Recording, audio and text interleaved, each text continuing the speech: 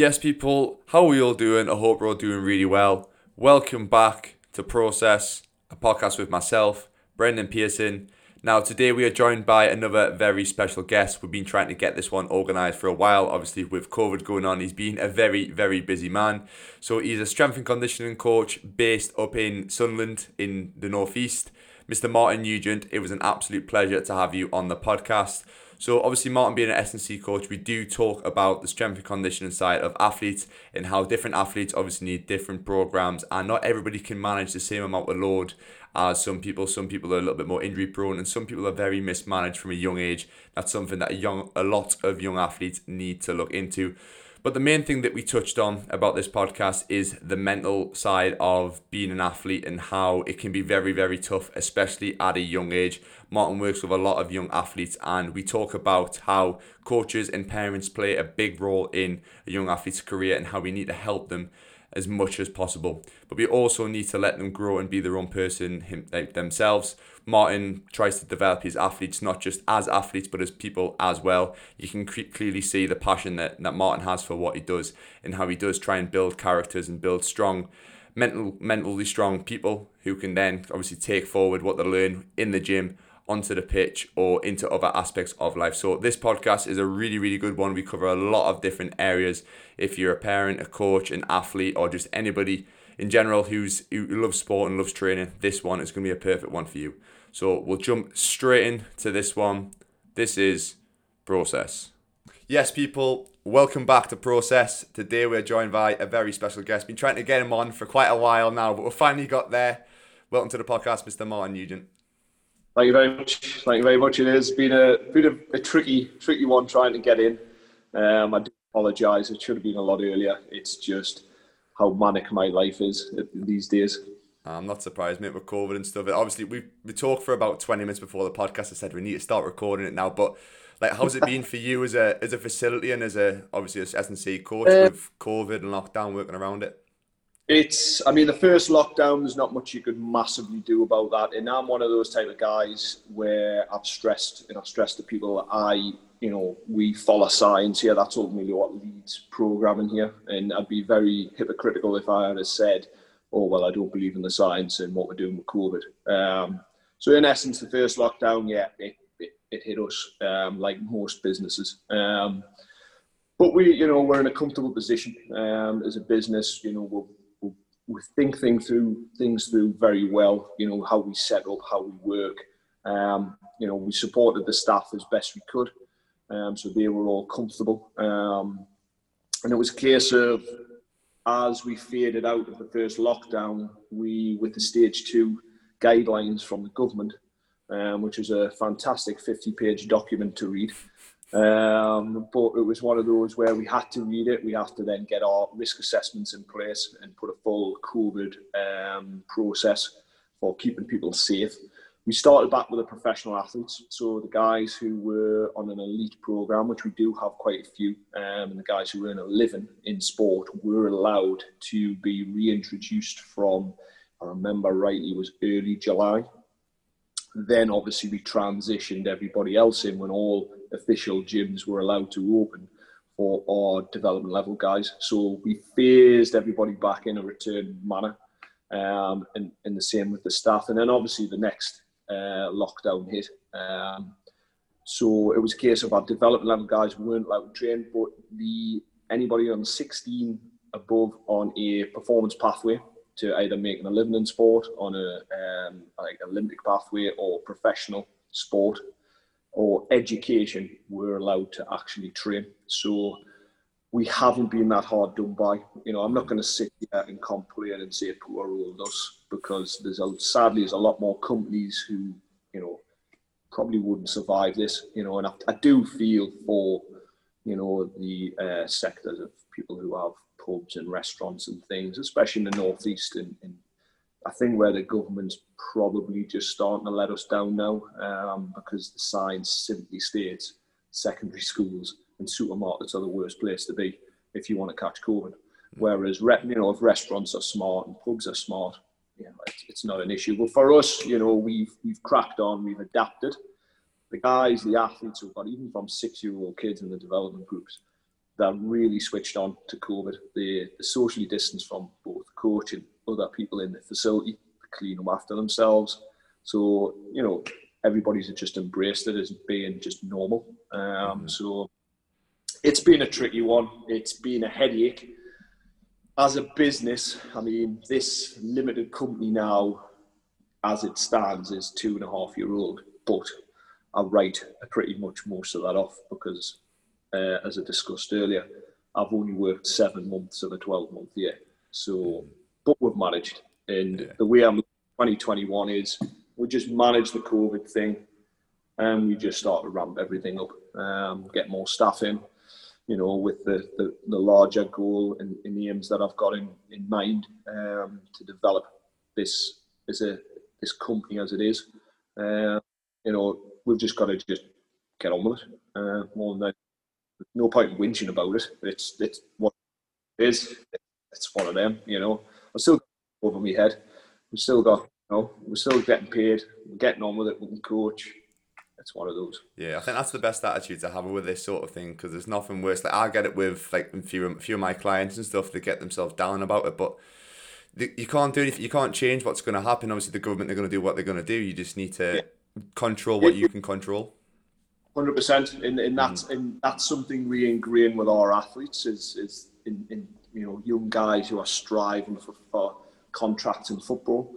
You can't control someone's opinion. You can't control anything outside of what you can do. That's it. That's the way we approach it. Yeah, we just got to do what we've got to do, and ultimately keep people safe, keep people happy. You know, they're the 2 key things, and just give them some form of normality with some of the guys, because a lot of the guys are missing their sport, especially the development level guys, and there's that worry. And it's like, just don't worry about it. There's no point in worrying about anything that you just cannot simply control. And that's the way I've learned myself, because I used to be a worrier and I used to get agitated when I was younger. Oh, I want to do this one. What's the point? You only get more grey hair. I wish I could get grey hair here. To be fair, nothing's coming through anytime soon for me, mate. And then it starts to appear in other places, and we'll not go there because this will end up activated. So. Oh yeah, no, don't worry. I'll put explicit on the podcast thing, so if there's things that I said that shouldn't be said, it doesn't really matter too much, mate. It happens. But yeah, it's great to see that you've obviously. I think that sort of attitude comes with experience in life, whatever it is, especially for athletes coming through. If you're instilling that from an early age, like, look, things aren't going to go to plan a lot of the time. Especially in sport, you're going to have different managers with different opinions, different coaches. You're going to have ups and downs with your own performance. So not everything's going to go smooth. And if you instill that nice and early, and obviously learn from what's happened with COVID, I think that's the best possible thing. We instill that with the parents as well, you know, because the parents do carry a lot of a burden, and sometimes that sadly can overspill into the children and adding more pressure at home. And, you know, it's just, look, whatever's going to be, it's going to be. So long as, you know, attitude and work rate and everything that comes with wanting to be an athlete and being professional, you know, they're the main things. And that creates a better person. And that's a key thing we look at here when we're developing athletes. It's not just about the athlete, it's about the person, you know, instilling good traits with them, you know, things, you know, I think sport gives a lot more than people give it credit for.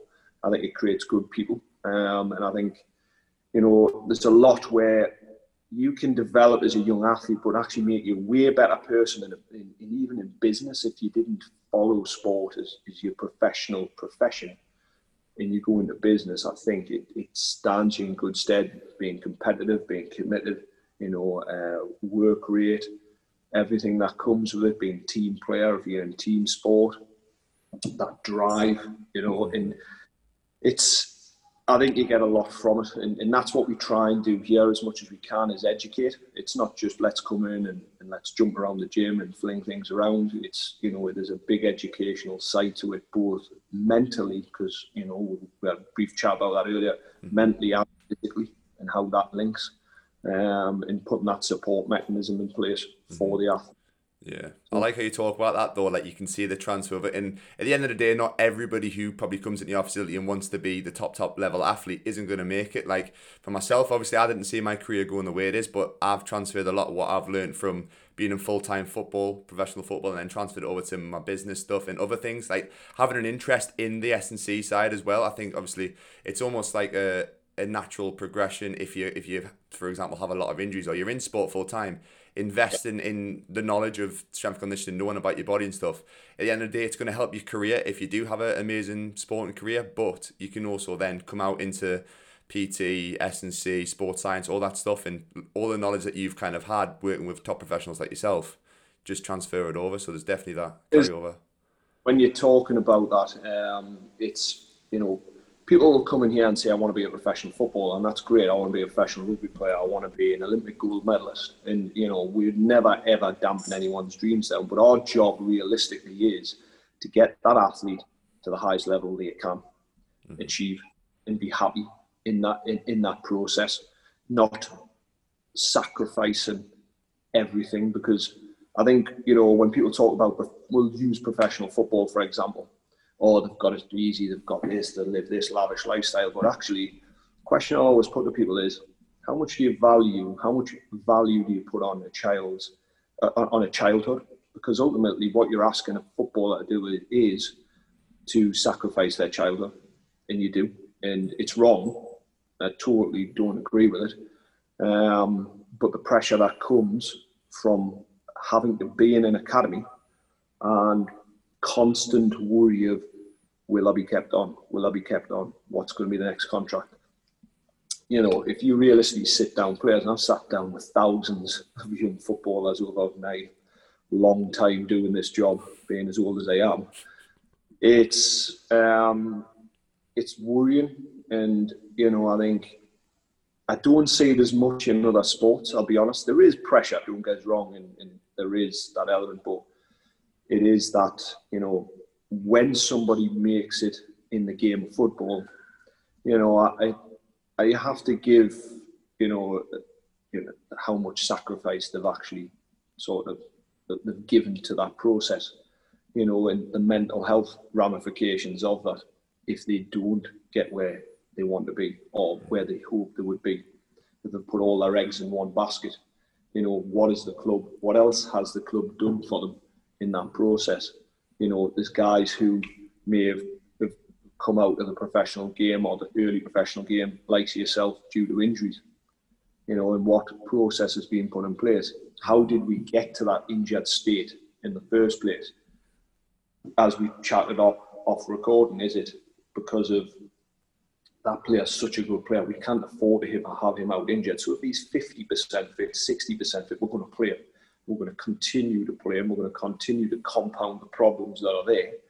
And we'll worry about it further down the line. We'll either throw him under the knife, we'll throw some injections in to keep him going, and we'll cut these corners rather than let's just protect him.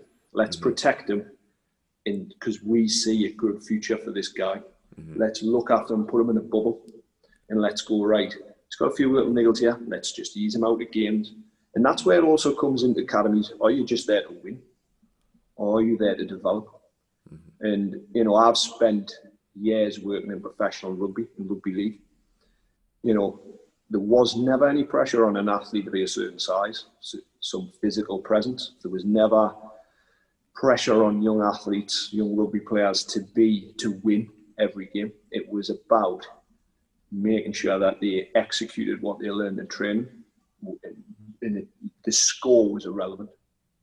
It was simply purely about getting that player within the group, making them individual within a team sport, and getting them to play and to compete at the highest level that they can, whether that be part-time, or like Super League, international level. And it was a pressure-free zone. It was a happy zone. It was somewhere where they could learn and they could develop at their own rate.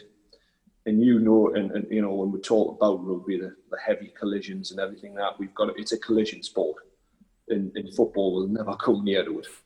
Not in a million years. It might have done. Maybe he's back in. Back in the day, yeah, not so much now, mate. We're Not, all big softies, aren't if it tickles a few people, then you're off.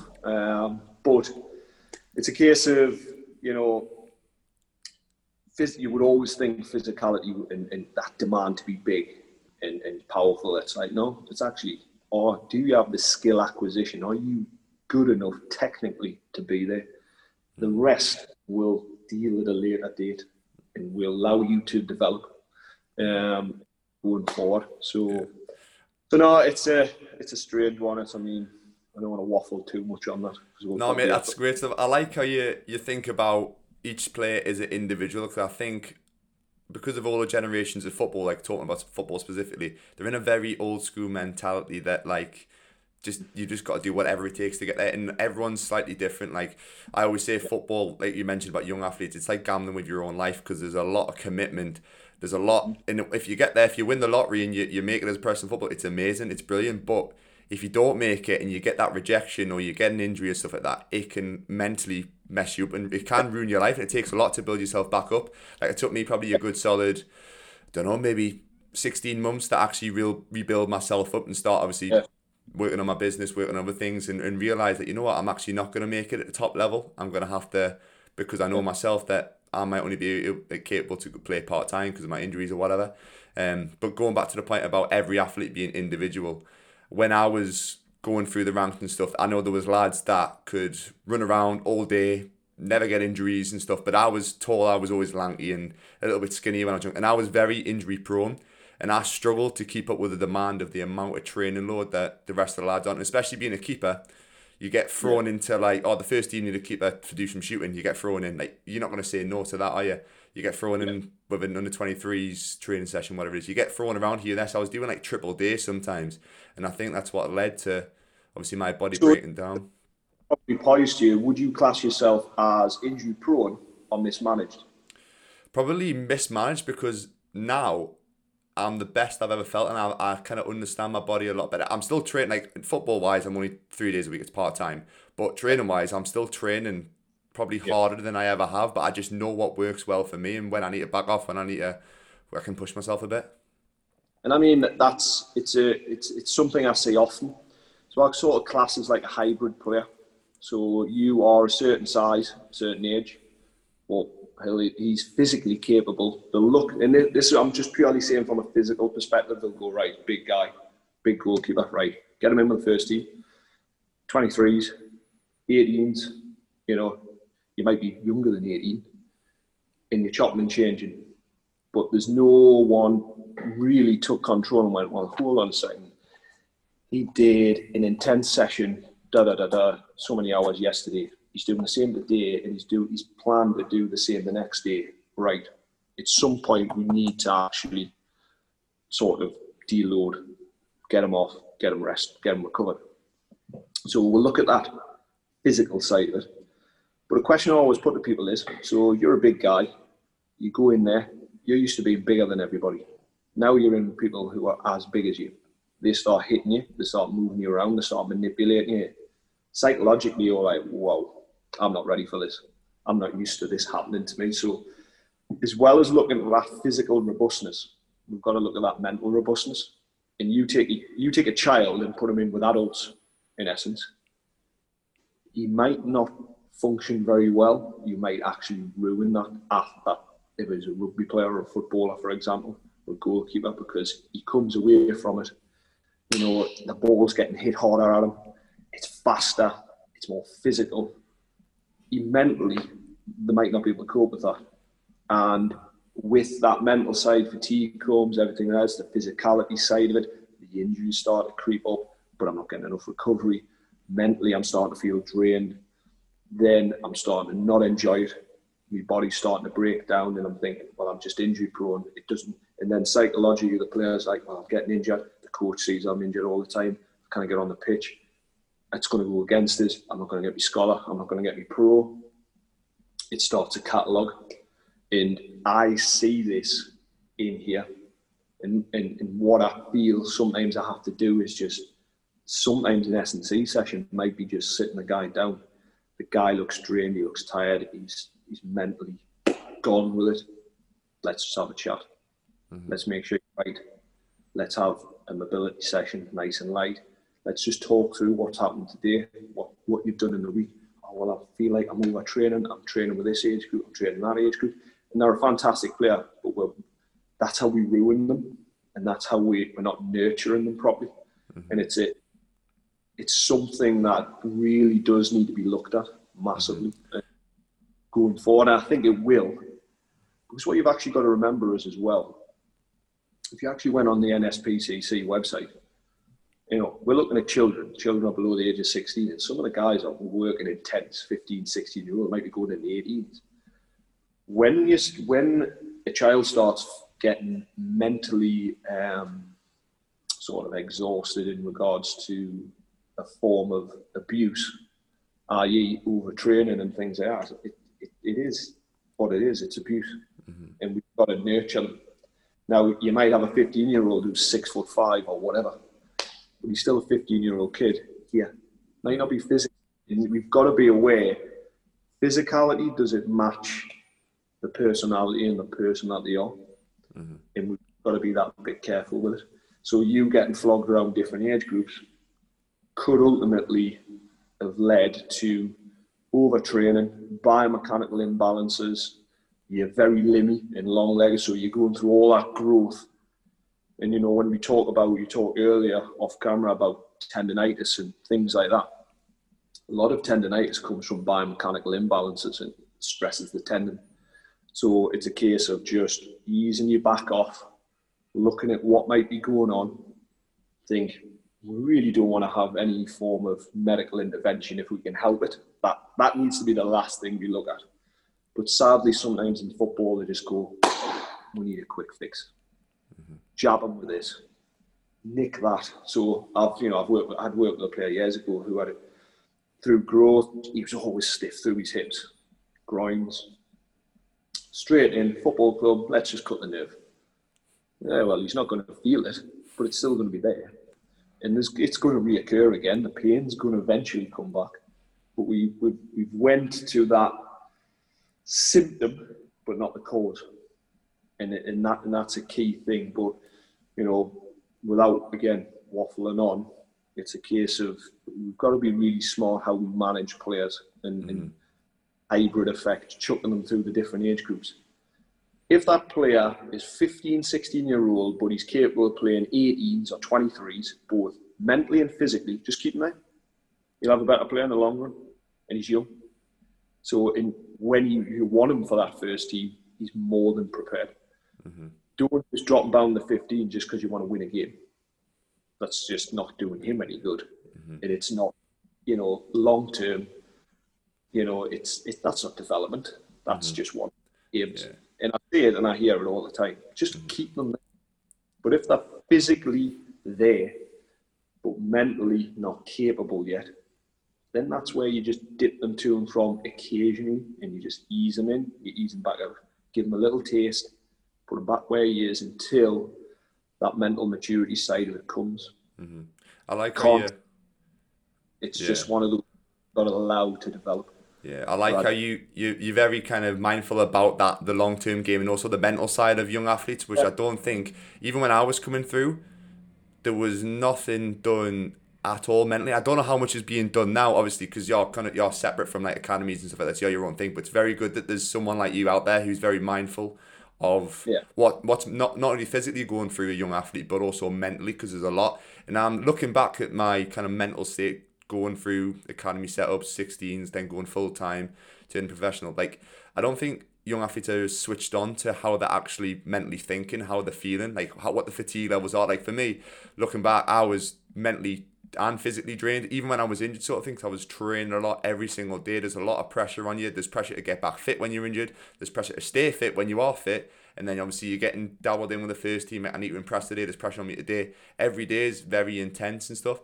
And I obviously don't realize it until now. There is a lot of pressure, a lot more pressure than people actually realize. Some people are great at. Some people, like you look at a few young lads now who have obviously kicked on really well. they are very, very fucking mentally strong to go through Yeah. that consistently, and I don't think people realise it. And I think there's a lot of young lads who do have the ability out there, like probably better ability than some lads who have made it, but it's just the mental capacity and also the mental ability to recover from things, and everyone's different. I mean, one of the key things, and if for any parent that might watch this, what goes on at home is massively important. For me, it's a case of you need to be looking at creating a environment that when that player comes home or that athlete comes home, you're de-stressed. You know, that it's not a pressure. You just don't really talk about it. You'll just say, how was your day? Stuff like that. Not, well, what do you think you were doing? You had a nightmare the second half. Because you do get parents who will just absolutely lay into the kid and they don't give them an inch. And it's like, right, you're going to go home and we're going to go out on that pitch and we're going to run and you're going to work. It's like, well, actually, why don't you just do it, you know, create an environment where if he's had a bit of a bad game, so what? He's learning how to play the game. He's learning how to do that. And that pressure, if that pressure, you've got the pressure at the club and it just continues, the kid will literally turn around at 80, 90 and just go, enough's enough. They'll go off a different path. And it not just football, I've seen it in boxing, I've seen it in different other sports. It's, for me, a key thing when for any parent is it's creating that environment where they can simply talk about anything they want. It's not always just about that sport, it's not always about that game, but just be a parent. Don't add pressure to what they've already had. But also at the same time, don't, trying to put this the right way, don't bend over backwards for the football club and just accept things, question things, ask why these are happening, you know, get some, because there's things out here that come out of football that just blew my mind. They really do. And it would more than anything else, because there's things and decisions and comments that, you know, you're giving a child some impossible tasks, right? You're not tall enough, not big enough. Go home and grow. Yeah. So what do you want him to do? You're judging a kid at 14, 15-year-old, not when it counts. Is he technically good enough to be there? If he's technically good enough to be there, then he's there. If he's got a work rate and a good hard work, he's committed. You know, he's pleasant, he's a good person. You know, the technical side's there, then work with it. The physicality side, because nobody can openly dictate how tall anybody's going to grow or how big they're going to really be. We have ways, peak height velocity, all that type of stuff, which can have a prediction, but we're never ever completely accurate. It go one way or the other. And it's that extra pressure that they'll give them just impossible tasks and impossible feedback that they just can't do anything with. Right? You need a certain height by this age. How on earth can you even achieve that? Yeah. It baffles. Right? You're not fast, quick enough. You're not explosive enough. You're not strong enough. Yeah. Well, the question I put back to the club is, well, what are you doing about that?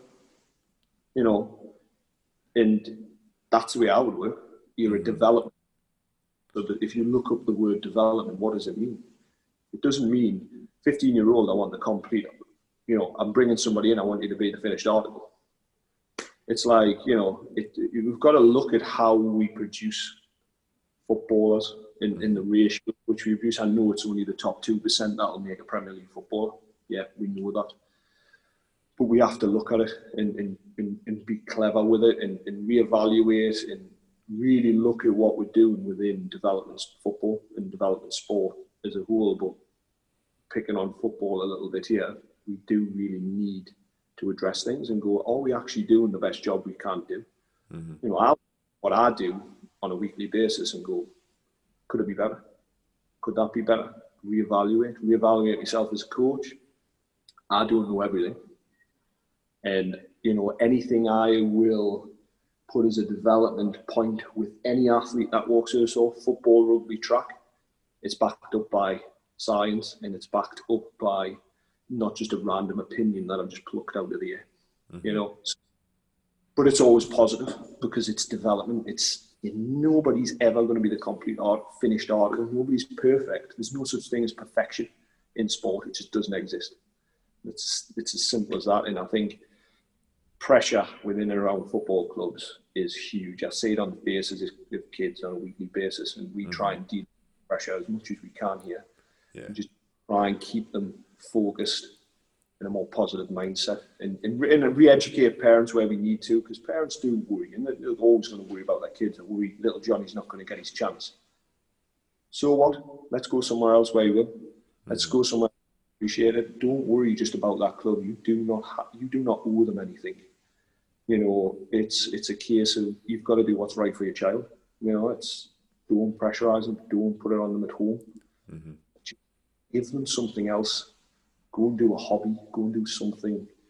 Takes their mind completely off it. Mm-hmm. And then when back to it, it's a case of you're not compounding it further. And, I've got to go back to this. I've got shit at home. Getting shit back to the club. What am I even doing this for? Yeah. I've actually got what it's like to enjoy a game of football. Mm-hmm. Yeah, I forgot that for years, you know.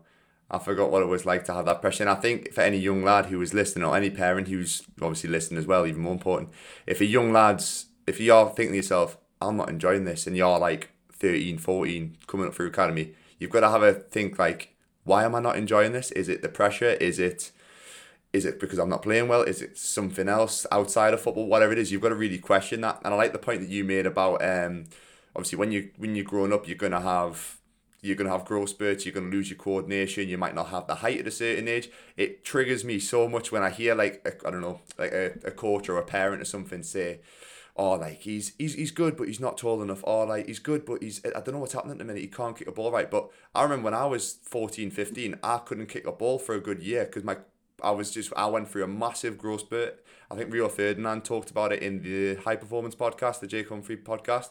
He had a spell when he was 13, 14 where he couldn't kick a ball. He just felt like he lost all coordination. Like when you're growing, you're going to have things like that, and you've got to take them as a coach. You've got to take that into consideration when you're looking at a lad. Like 6 months ago, he was great. Maybe now he's just having a little bit of a rough patch.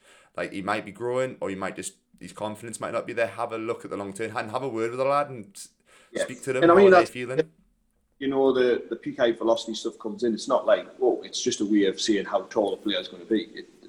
It dictates and leads what the programming should be from an athletic performance perspective. It will also give some feedback to the technical coach and go, well, actually, like you just mentioned there, the reason he can't accelerate. He's setting touches like a header. You know, his reactions in goal, his arm speed and limb speed, it's slowed right down. Yeah, because the pathway is changed. It's lengthened. Mm-hmm. So if it's lengthened, that neurological response is going to slow down. It's an understanding and an education. And I think maybe, you know, and again, I'm not trying to pick on football. I love football, but in some cases, in some places I've been and seen, there's a lack of understanding from the technical coach's perspective on this side of things. And, you know, you go into rugby and, you know, there is a higher level of education generally across the board in rugby. So you get a lot of rugby coaches who might have a law degree, they might have this, they might have that from university. And when you've been at university, it gives you that.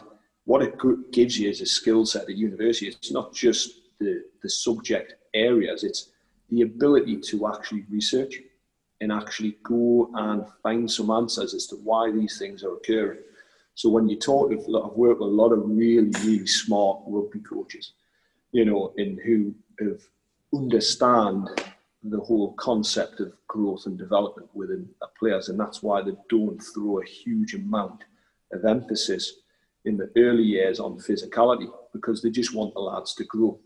Just let them develop. These are things they can't control. So why even try and put pressure on it?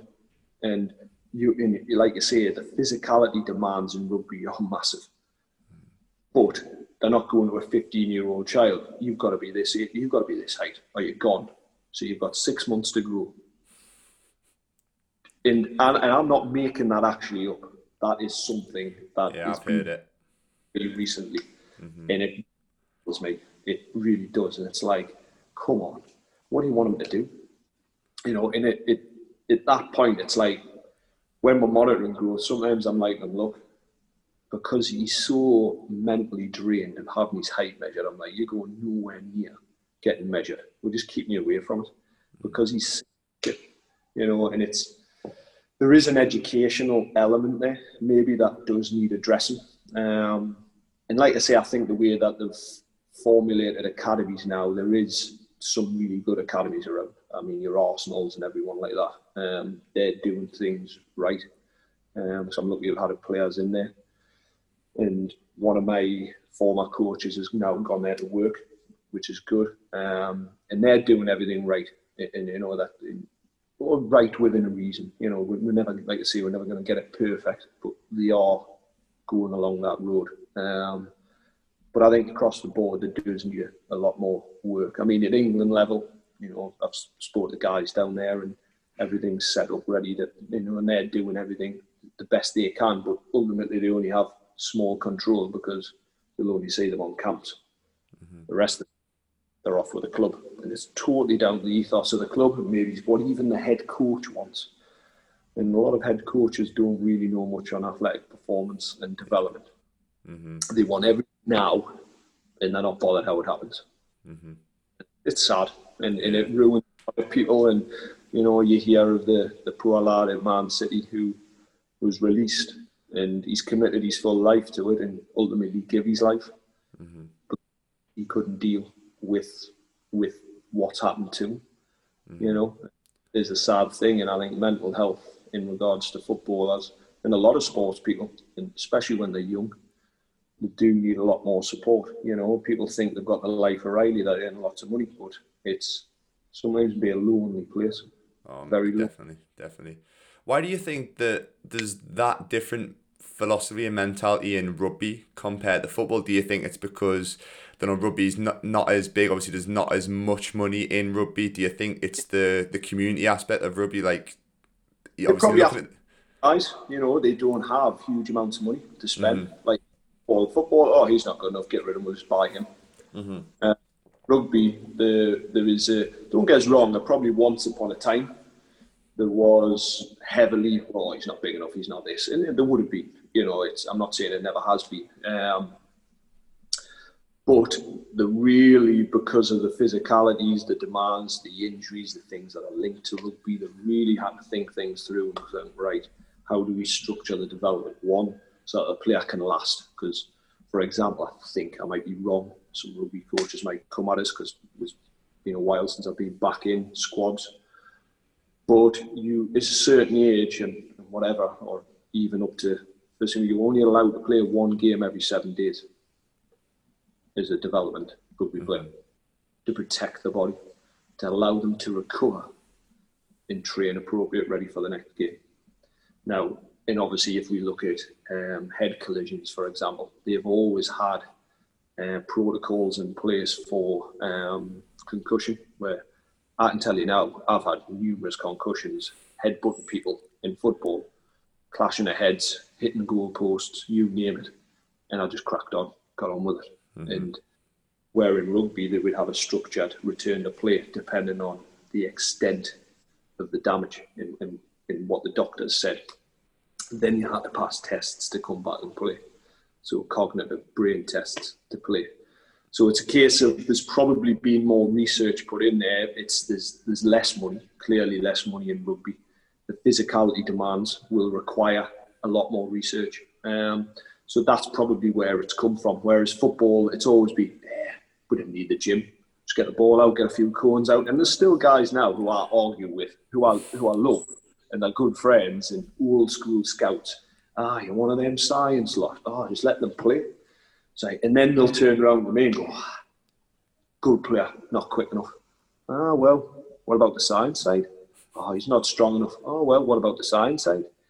And then they start to think, you may have a point. Well, if we put him into the gym and in the right environment, we can get him a bit stronger, a bit more explosive, a little bit sharper with speed and acceleration. You know, we don't have a magic pill, but we can work on it. Mm-hmm. So there's still a section of old school, but I think with the Europeans and all that coming in, your Arsene Wenger started to spin things on the head a little bit. Mm-hmm. So people will it. Could we freeze it for 2 seconds? I think someone just come in. Of course, mate. No worries. Pause it. Right, we're back on. So yeah, we're literally going to end up blabbering on there. But talking about obviously our business, talking about yourself. It's fun. It's the whole, you know, like you just we talked off there.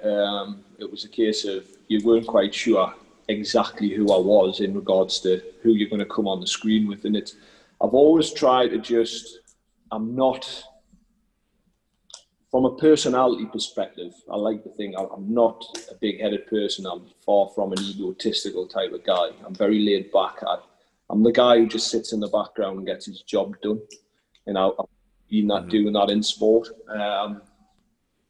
So people might think, well, you called your business Martin Nugent Elite Performance. It was actually, we had a lot of conversations with my family and my wife, Erin, and her dad, Rob, and were like, what do we call the business? And they were adamant it had to be my name. And the elite performance being on the PhD factor of what I do. So there's a reasoning behind it. So when people sometimes come and train, like, oh, I thought I'm training with Martin Nugent, it's like, we have hundreds of athletes who come in each week, and it's a case of I can't physically work with everybody, but I like to oversee everybody, and I'll mill around in the background. But we've got some fantastic coaches here as well, so I would never ever, for all of sort of under the ethos, so to speak, of the gym in the facility itself, and me, if you want to say that. But it's a case of they're their own coach. And I always like to celebrate any success they may have had with an athlete, for example. And we share a lot of athletes, so like me and Lee, the guy who just popped in to see us there, Logan Pye, Manchester United player, to drop a shirt in to arrange some training for next week. It's a case of, me and Lee have worked on for a numerous amount of years. So we're a team in here, and we team coach at times. And John and all the guys who are in here, we do team coach. So the business itself it is Martin Nugent Elite Performance. It's a limited company. It started off, obviously if we go back and you wanted to chat about my background, doing the usual route, sports science, exercise science, everything like that, masters, amalgamating now into a PhD. So, it's one of them. I couldn't juggle more if I tried. But it went, I've worked in professional rugby. I've worked in high performance settings in the past. I've had all the employed type jobs. I've lectured. I've done all that. I've assessed coaches. So I've done quite a bit, and I've worked with, you'll be going into thousands of athletes. And I've been very lucky to work with some really talented guys up and down the country, abroad, you name it, from a multitude of different sports. And it was a case of, got to a point where with this country, you're never too sure exactly how long your job's going to last in performance sport. If you're in the States or Australia, you're probably going to have a really good salary, let's be honest, and you would be a case of a lot more longevity because there's a huge investment from the government in those countries for sport. Whereas here, not so much. We put huge investments in just before Olympics, and then we remove it, and we expect to still try and get some success, which is crazy. But and in football, it can be very who you know, not what you know, and it is. Whereas in rugby and stuff, it's like we want the best people there, and if you're not good enough, you'll get found out. And so I've done all of those roles, and I've done everything there. And it was a case of, a lot of people had said, what would you really like to do? And I was like, well, I'd love to start setting up my own facility. My own version of the English Institute of Sport. That's the sort of way I wanted to look at it. And it was a case of, we sat down, I took redundancy packages from previous roles, and I went away traveling with my wife for about 9 weeks and decided, right, we're going to come back and we're going to do something. And going from working in high performance settings to working on a field on your own, building up client base, honestly, you couldn't write. If I write a book about it, it'd be pretty decent. I mean, I've been in all weathers, on a pitch, bit of kit, bit of this, training guys here, few pros here, few pros, because a lot of people had started to work with us in previous job roles. And it was a case of the word started to get out there that there's this guy who develops young athletes and he's worked a lot in professional and elite background. And renting a bit of time in certain like gyms where I could. And then it came about where I actually got chatting to Sunderland College, and they were like, come and use a bit of space, use our pitches. And we converted a little classroom into a bit of a gym alongside their current gym in their sports department, their new sports department. So I had a little area there, and I was helping out because I basically got approached by the principal and said, can you make us elite in sport? I said, well, that's not that easy. And I said, what level of elite? Because elite gets thrown around a lot. And I said, realistically, elite is somebody who is someone like a Premier League, international level footballer, someone who's like Team GB, England level, national athlete, that type of thing. So I said, you've got to just be careful what you're doing with the word elite. So, but anyway, I came in, we looked at it, but I always had this idea of having a large facility, and there was potential in Durham, but that went a bit south, all thanks to the council. Got everything wrong. Legally wrong, I mean majorly legally wrong. Not to win prisoners or anything, but it was a centre that they were going to transfer to me, which had complete, full-size 3G pitch, the whole, and how we were going to go in and renovate it out and have two elements of gyms that sort of interlinked with each other. Nevertheless, it never happened, and probably for good reason, because now reevaluating things, I think starting small, think big, always works better. And what happened was, it was just by chance, I'm walking past this current building that I'm sat in. So this is on the college site, and it was just a derelict. It wasn't derelict, but it was a really run down old part of the old sport department. It was a basketball court, and it was Ming and blue colour. It was awful. I mean, every member of staff, if ever they walk past, they'll say, I can't believe how good this room looks now compared to what it was. So it was a conversation I had with the college. I said, look, you've got a facility down there. I need a facility. We've got investment, and I want to invest in something and start to have the state of the art in my mind, what I wanted. And then it came about that I spoke to the guys at Absolute Performance, who did an unreal job, and I've known those guys from the past in other job roles. We designed it, and then we got it, obviously with the help of the college. We renovated the ceiling, everything like that. We got a new reception area put in, a physio room sorted out, in a good sized area to get started, and then we got it fitted out and went from there. And then it became, not me being a sole trader coach, and what I'd done was started to gather some coaches together in the old, or not the old, but the place where we used to work out of. And then the client base just kept doing that and that and that, and kept going. And obviously then linking into what we do here, this is where I started to really put down what I had in my head into what physically you see today. And, you know, it's not rocket science, but it's everything. It all interlinks the whole facility with my approach and my thinking on conditioning, on, you know, sport performance and all that side of things. And it's pretty much snowballed since then. I mean, we literally just went bang and just took off.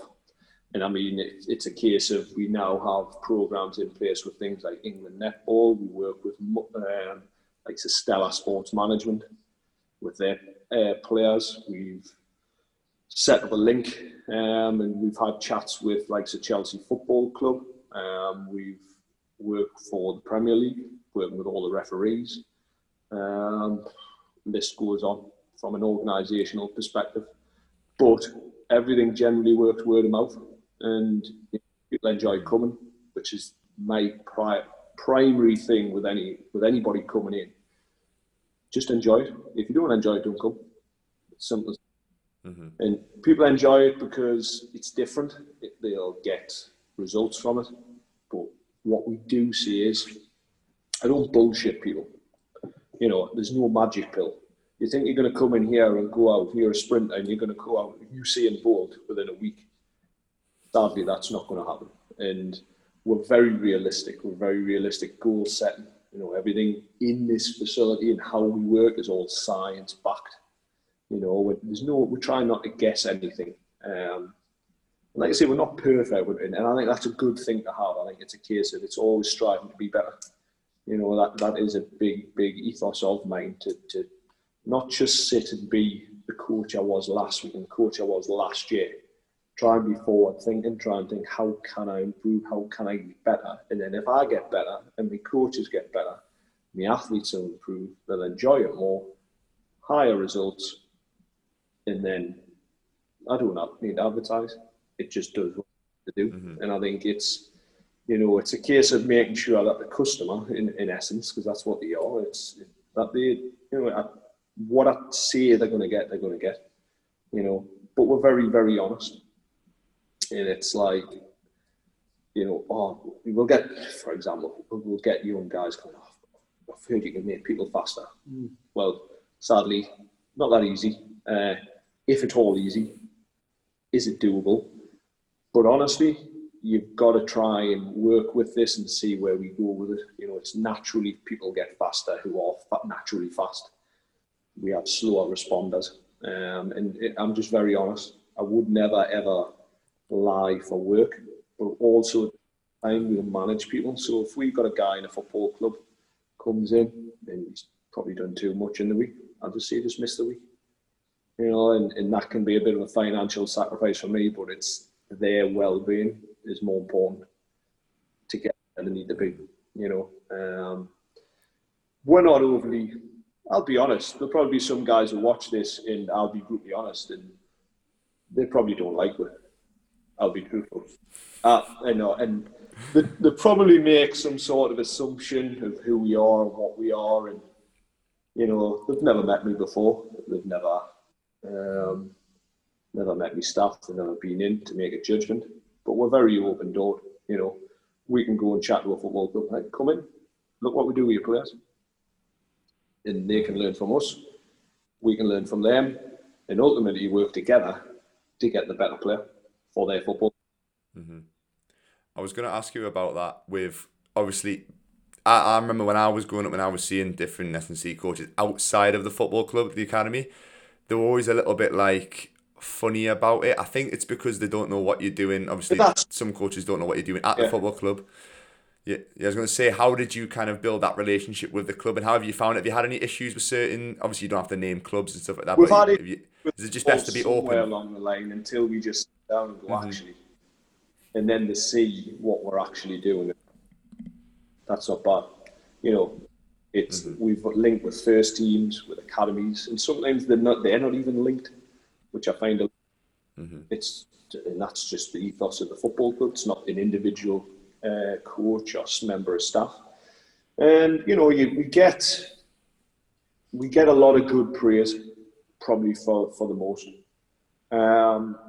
We're not like, look at us, we're better than everybody else. It doesn't work that way. You know, I'm not that type of person at all. I'm very much a guy who appreciates other practitioners and other performance coaches and S&C guys. I think ultimately, if we all come together and realise we actually could work as a team, then life will be a lot easier and athletes gain more from it. And you've got to remember, I've been in their scenario before. So all I used to do was just link up wherever they might have went. Because I know what rugby players are like. I used to have to nearly chain the door shut in previous gyms to say, look, you've done enough. Just go home, eat and rest and get to sleep. But if they were going to do anything, just liaise with us. Let's just make sure you're doing something that isn't contradictory in what you need. And the beauty of what we can provide and help with the clubs is we can be more individualised than what the clubs probably are, because I do appreciate they don't get a huge amount of investment in the S&C teams within academies and stuff. There might be like 2 guys to a full academy. That's not enough. It just simply is. They can't manage everything. They can't manage everything individually. You know, it just becomes a numbers game then. And that's where it can get a little bit lost. And that's why guys might come to us and say, I just feel I need that little bit more. And we can really hone in, take them through. So when you asked me, when you sent us a question through about how we lead in with an initial athlete, is we take them through it. We've got different levels of assessment, which include biomechanical observations, everything from ankle range, hip mobility, hamstring, glutes, spinal, everything like that. So we want to see how they functionally move. So some movement mechanic work, the ability to deal with ground force, sticking landings, stabilising. And then things like OptiJump technology, some of the basic stuff we'd use with some witty timing system. So we'll have a look at some accel, speed work, change of direction. But then we can go as far as in depth as force plate analysis, looking at. So I've got a vast interest in asymmetry, lower limb asymmetry, and how it affects things like acceleration, speed, injuries. And we have hamstring solo. We can identify, individual issues with people with hamstring, from discrepancies between left and right leg, eccentrics to concentric loading. And then, like I say, the force plates, like unilateral force plates. So again, a lot of the higher end guys, we can literally do everything with them, from upper body to lower limb, and look at discrepancies and asymmetries and try and decrease asymmetries to maximize performance and efficiency. So that helps us lead a program. And then we'll always keep on top of that. Observations all the time in training sessions, sometimes video analysis work. And then also we can transition stuff to the pitch. So if it's something pitch orientated, if I need to look at something on a bigger scale, we have pitches outside, which we have access to every day. So again, that's where we do like the pro camps. We mix it in with the gym and the pitch, so that they can do some pitch conditioning work with balls and different things like that. If it's a footballer, for example. But we lead off, everything's off an assessment process. Nothing's left chance. So we go through them with a fine tooth comb. Yeah, you cover all bases. And I think when you mentioned obviously about in academy setups, football setups, there's probably only one or two S&C coaches for 20 plus lads. It would be stupid for them not to obviously interlink with you, because you can be really, really specific and give individualized programs. And then you went back to the point about you had to chain the doors to stop the rugby lads and stuff going. I remember when I was young, and you always get told when you're younger, work hard, do extra, do this, that, and the other. So like, if anybody who's got that drive and that passion about whatever they do, they're going to want to do it like as much as possible. Then I remember I was in the gym probably way too much, and there was a point where the S&C coach had to say like, look, you need to stop doing this. And what I would do, I would go to the gym at home, or like one of my local gyms, and go and do stuff. So I think there's different ways of going about with young lads. Like, first of all, like, listen to people like yourself, the S&C coach and stuff, who are giving you that advice that kind of sometimes you do need to back off, because I was 100 mile an hour all the time, which might have led to me overtraining and my injuries and stuff condition like that. With overtraining. So they think I'm trying to doing that extra, but actually it could cause the reverse. And one key thing people have to know about when athletes and when any of their players do come in here, we monitor all of these things. So looking at how much have you actually done?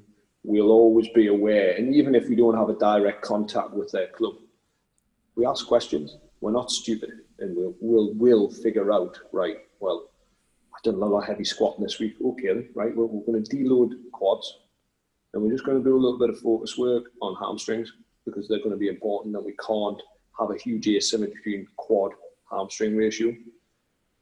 Simple as that. And that's as easy as it needs to be. If it's been a heavy week and then maybe he's done a lot of heavy training, we might just do a mobility recovery type session and after them. We're not just flogging them into the ground.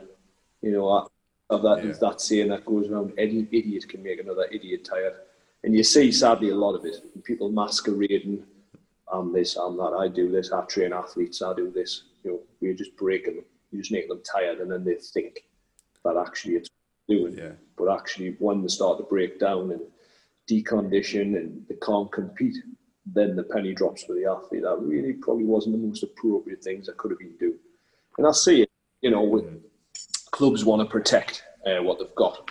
And I mean, from our side of things, when I've chatted to clubs, first thing a club will only ask, what's your insurance like?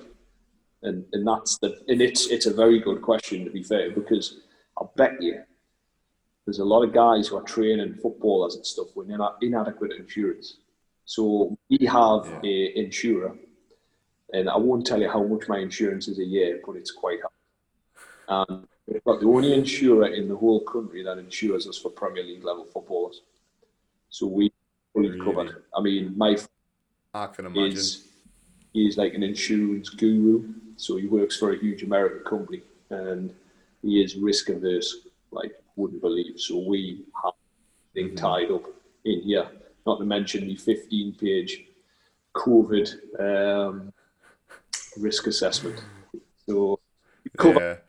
So it's a safety element in here. You know, everything, we run it the way you would expect it to be run in a full-time professional environment. And that's what we get alike. So people come in, so we've had people from universities and England and you name it, from different sports, and the like. It is a professional environment, and that's what I've ultimately tried to create, is that in trusted. And that's what you get a lot of buy-in from professional clubs around the country and approval for people to be here. So, you know, I understand where some S&C guys might be coming from. You know, I've been there, and that's what they've got to remember. But when people come in here, rest assured, people are well looked after, and we can only give the right guidance. You know, we'll never risk. You know, it's not what we're here for. Otherwise, we wouldn't be probably as successful as what we are. Go to MMA, get injured. All right. Comment saying that you'll get injured going there. What a ludicrous comment to say. It's just like, well, that's really small-minded. People got to be careful what to say. It's because it's, you know, I don't go witch hunting people. What did you say? I'm too old for that shit. I know, it's just maturity levels, mate. You're a mature man now. None of that stuff. Get it done. Yeah. But you can tell, all I've heard is great things. There's a lot of, obviously, football lads who I know who have came to our facility and stuff, and I've heard nothing but good things. But again, going back to your point about kind of holding players back when, say, they come in and they've had a tough week, holding them back. I know my mentality, even it is today, that every session I want to go 100 mile an hour, and I know what I'm like. So the way that I kind of manage it, it's probably, you probably give us stick for it, but the way I manage it is I cut my training days down. Rather than doing 4 days of training a week, I'll do 3. No, that's not the best way to do it, but how would you, say you had a player come in and he was still there. Still there. I was going to say you had a player come in and they've got that sort of mentality. It's like everything's 100 mile an hour, which is, it's a great sort of mentality to have. How would you bat them off? Because, like I said, even me now, I'm a little bit better of it, but when I was a player, I was just like, I know what I need to do. I want to do everything I possibly can every day. I don't feel satisfied if every day I'm not doing something. That's the mentality that I sort of had. And I have it today with not just gym stuff, with like business stuff. Like today, if I didn't do this podcast, I know my day would be complete. The thing is, you've got to look at is it's a case of training with purpose. So, for example, you know, I don't know. Right, I'm going to go and do football. I'll use a young guy who comes in here and he's an unbelievable athlete, but he's very young and he is, it's like 24/7. And he's trying to figure out ways of controlling this. So full explanations on why you need to recover is key. Actually, if you don't have that element of recovery in there, what actually starts to happen to the body. So full explanations on that starts to set things away, especially with people who are like, I need to be the best. Well, actually, still rest. Yeah, you still got to grow, regenerate, and recover. Otherwise, you guarantee you go in the next training session, it'll be a bag of shit, 100%, and it'll continue, and then ultimately at the end of the week, if there's some element of performance that needs to be required, i.e., your game of football, guarantee you're going to underperform. So ultimately, do you want to perform at the best you can at that point? Yes, you do. We all do. Let's start filtering back and go, well, how are we going to get there and what we're going to do? We've got to train with purpose. So there's got to be a purpose to your training, not just training for training's sake. So, for example, if I had a football, right, I'm going to go out there and I'm going to train for an hour, shooting solid for an hour, right? So what's your purpose? Well, I'm just going to shoot for an hour. What are you trying to achieve? Oh, I hadn't thought of that. And it's a case of have a purpose. So, for example, there was a guy I set him, if he's going to do things that I said, right, you're going to pick a particular area of the goal and you're going to have 10 shots. That's your training for the day. In the morning, that's it. Not an hour and a half, because you've already trained yesterday and the day before and the day before. Let's start to fine tune it. So mentally, you're satisfied and you've done something that is going to ultimately fine tune you. So, for example, if it was a speed agility session, right, you're not just going to go out there for a full solid hour doing speed and agility, because you're going to fatigue, you're going to get slow, and it's going to sort of be banging your head off a brick wall, because neurologically you're going to start to slow down, which doesn't give you what you want out of the session. So you're going to have a focused set rep ratio. That's it. Once it's done, it's done. It's high standard. It's highly focused on a particular area of speed and agility, and that's it. So it's training with purpose is the key. Having a purpose in your week with an ultimate end goal of going, I need to be performing at this event, whatever it might be. I want to perform the best I can. If you are consistently fatiguing yourself, 100% that performance is going to dip, because you're not going to, your body's looking for a recovery day. So it's educating people on that element of why we need to recover, how it's important, but also training with purpose. You know, it's like asking a golfer to go and hit, right, you're going to go and hit 100 balls. Why?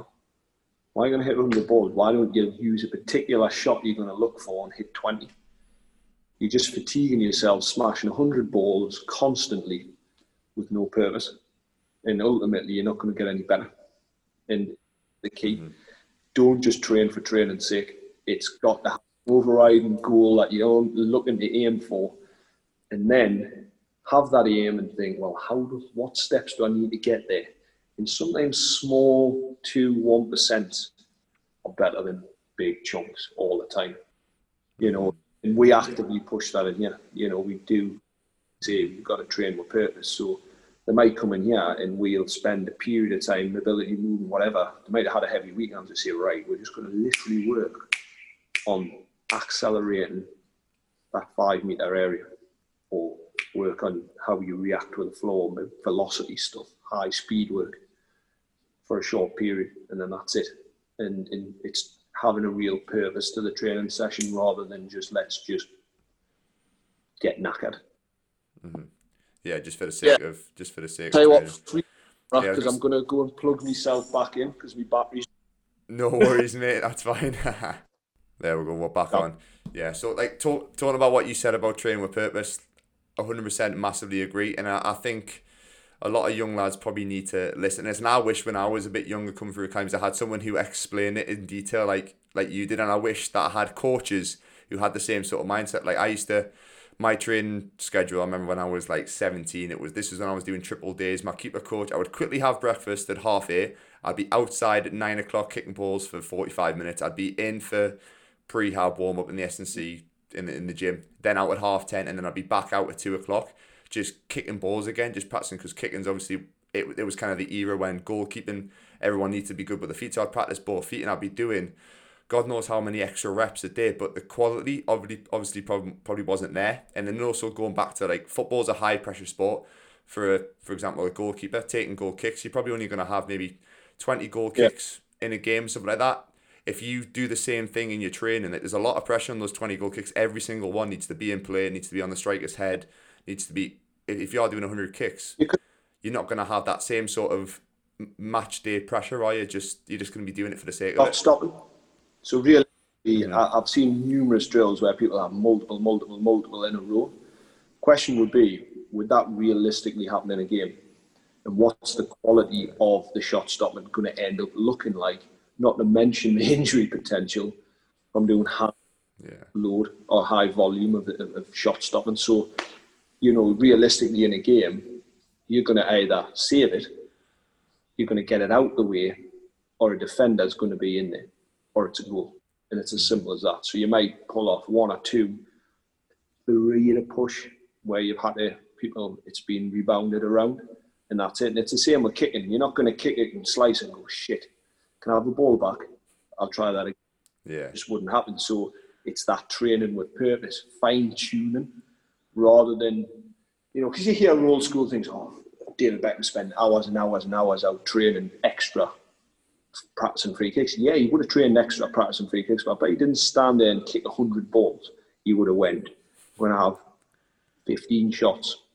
I'm looking for this particular area and I'm going to fine tune it so that there's no fatigue there and it's just high quality repetitions. And it's the same in the gym. In what we try and do here as well with athletes is look at that week and help them build that week to maximise it, but also, depending on their age, still have elements of being a child there, having fun. Going to when COVID is near, but go and doing things, down the beach, going for a walk, going on your bike, go and just have downtime.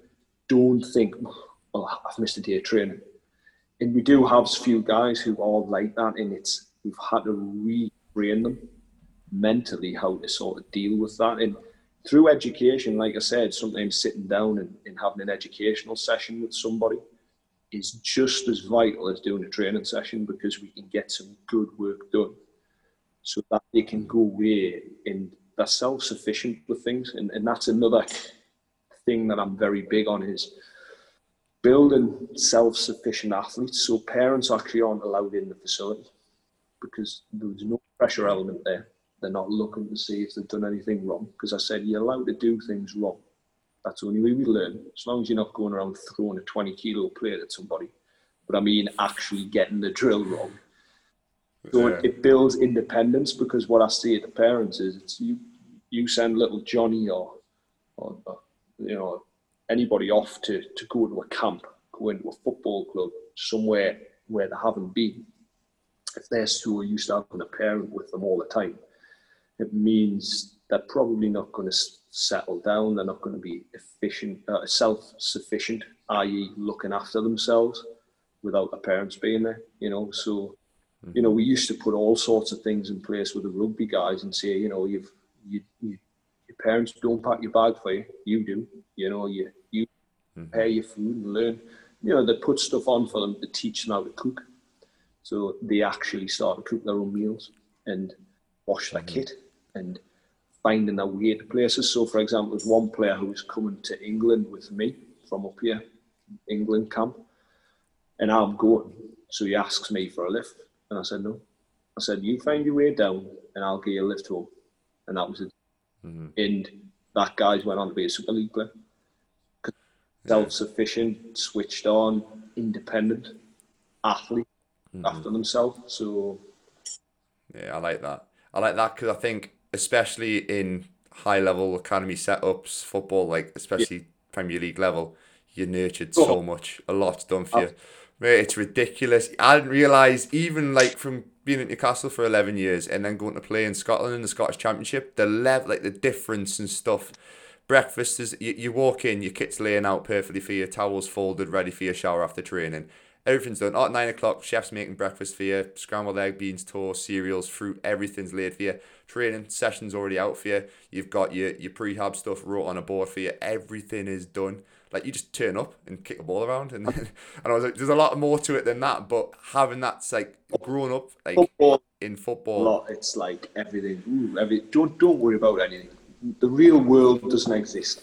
That's what it is. And that can be a flaw, because if the guys don't get to that living on cloud nine, the real world hits them with a good whack. And I mean, there's a story I heard, I won't mention names of football clubs or footballers, come storming in, first team apparently, storming into the office. What's this Mott thing? And they're like looking at him. Mott. It was his MOT for his car. Didn't know what. Yeah. Didn't know, I'm not paying this. What even is it for? Apparently came back a week later, had sold the car because he couldn't be bothered to pay £30 and bought himself another £100,000 car. And I'm like, for 30 quid, or whatever it was for an MOT. My God. Times it's like, what's this Mott thing? Like, just simple things in life that they would have to deal with. And when they come out of football, but the football club went and do all that paperwork for them, for their cars and stuff. And I'm like, it's ridiculous. It's like they're a bunch of kids, isn't it? Like, it's it gets to that Very extreme. intelligent professional footballers, some smart guys, really switched on, really independent guys. But there is a minority group who just are great. I would have their life for. I Yeah. torment them and wind them up. I couldn't. I know they're the ones who give footballers a bad rap though, because like you said, there is a lot of highly educated ones. There's ones who I know who are doing university degrees and they're doing other things and stuff. 100%. And But there's a lot of guys who go on and do really well and invest their money smartly, with the right guidance. But no, it tickled us when I heard that. What's this mock? that's what's this mott thing? Is that not it's a Keith Lemon thing, that isn't it? What's it, celebrity juice? I swear they're mott. That's horrendous. That I'm gonna have to name this podcast what's this mott thing or something like that. Oh, that's hilarious. That, by the way, but there's one thing that I've learned coming out of football and having that actually work.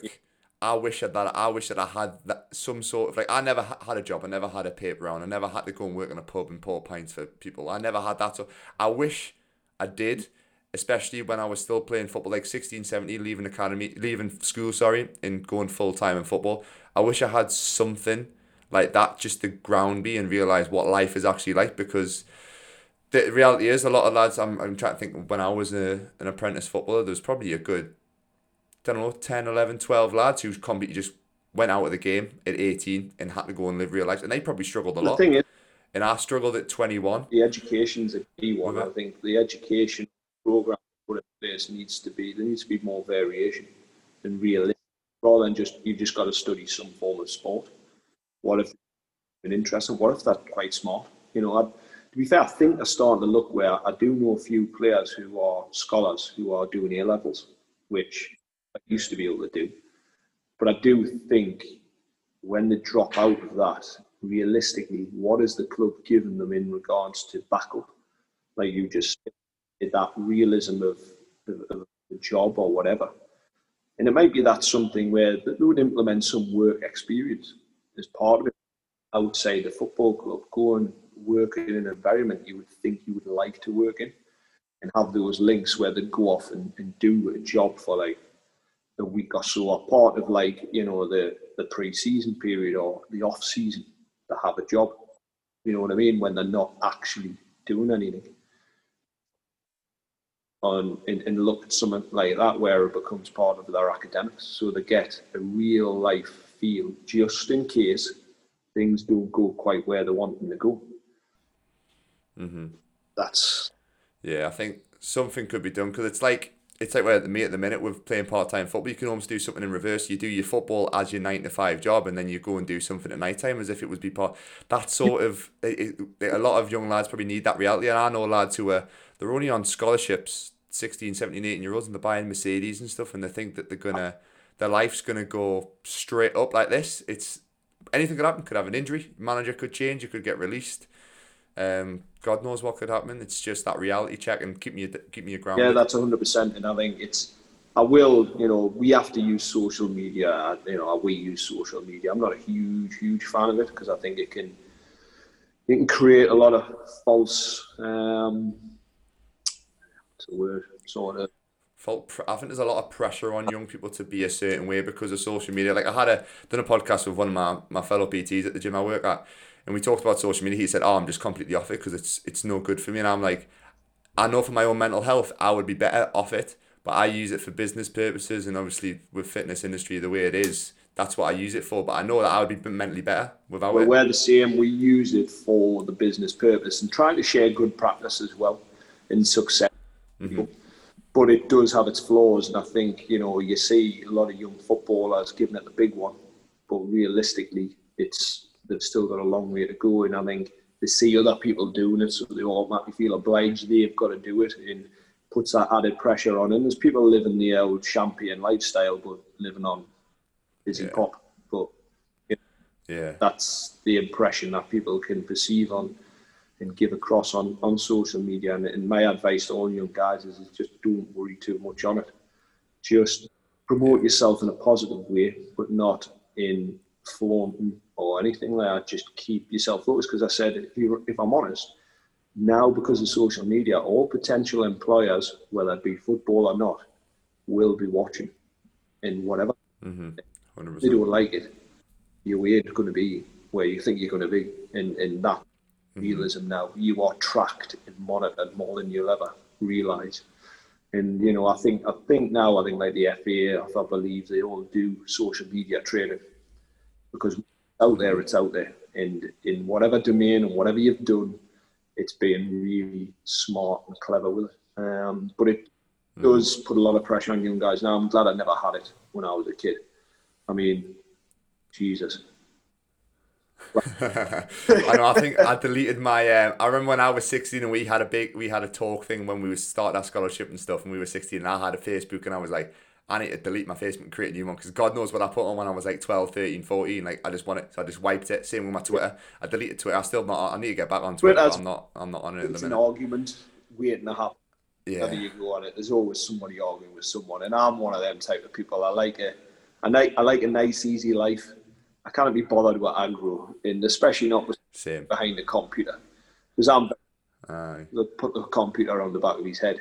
But it's I don't like little keyboard warriors. I'm not one of them. I've had a few run-ins with CrossFit coaches on Twitter before, which I found quite hilarious, and I just thought I'm getting this because they were just getting so aggressive Yeah. about athlete development and how CrossFit was fantastic for it, and I'm like, and I'm like, well, show me the few citations of research that states that. Thanks. In the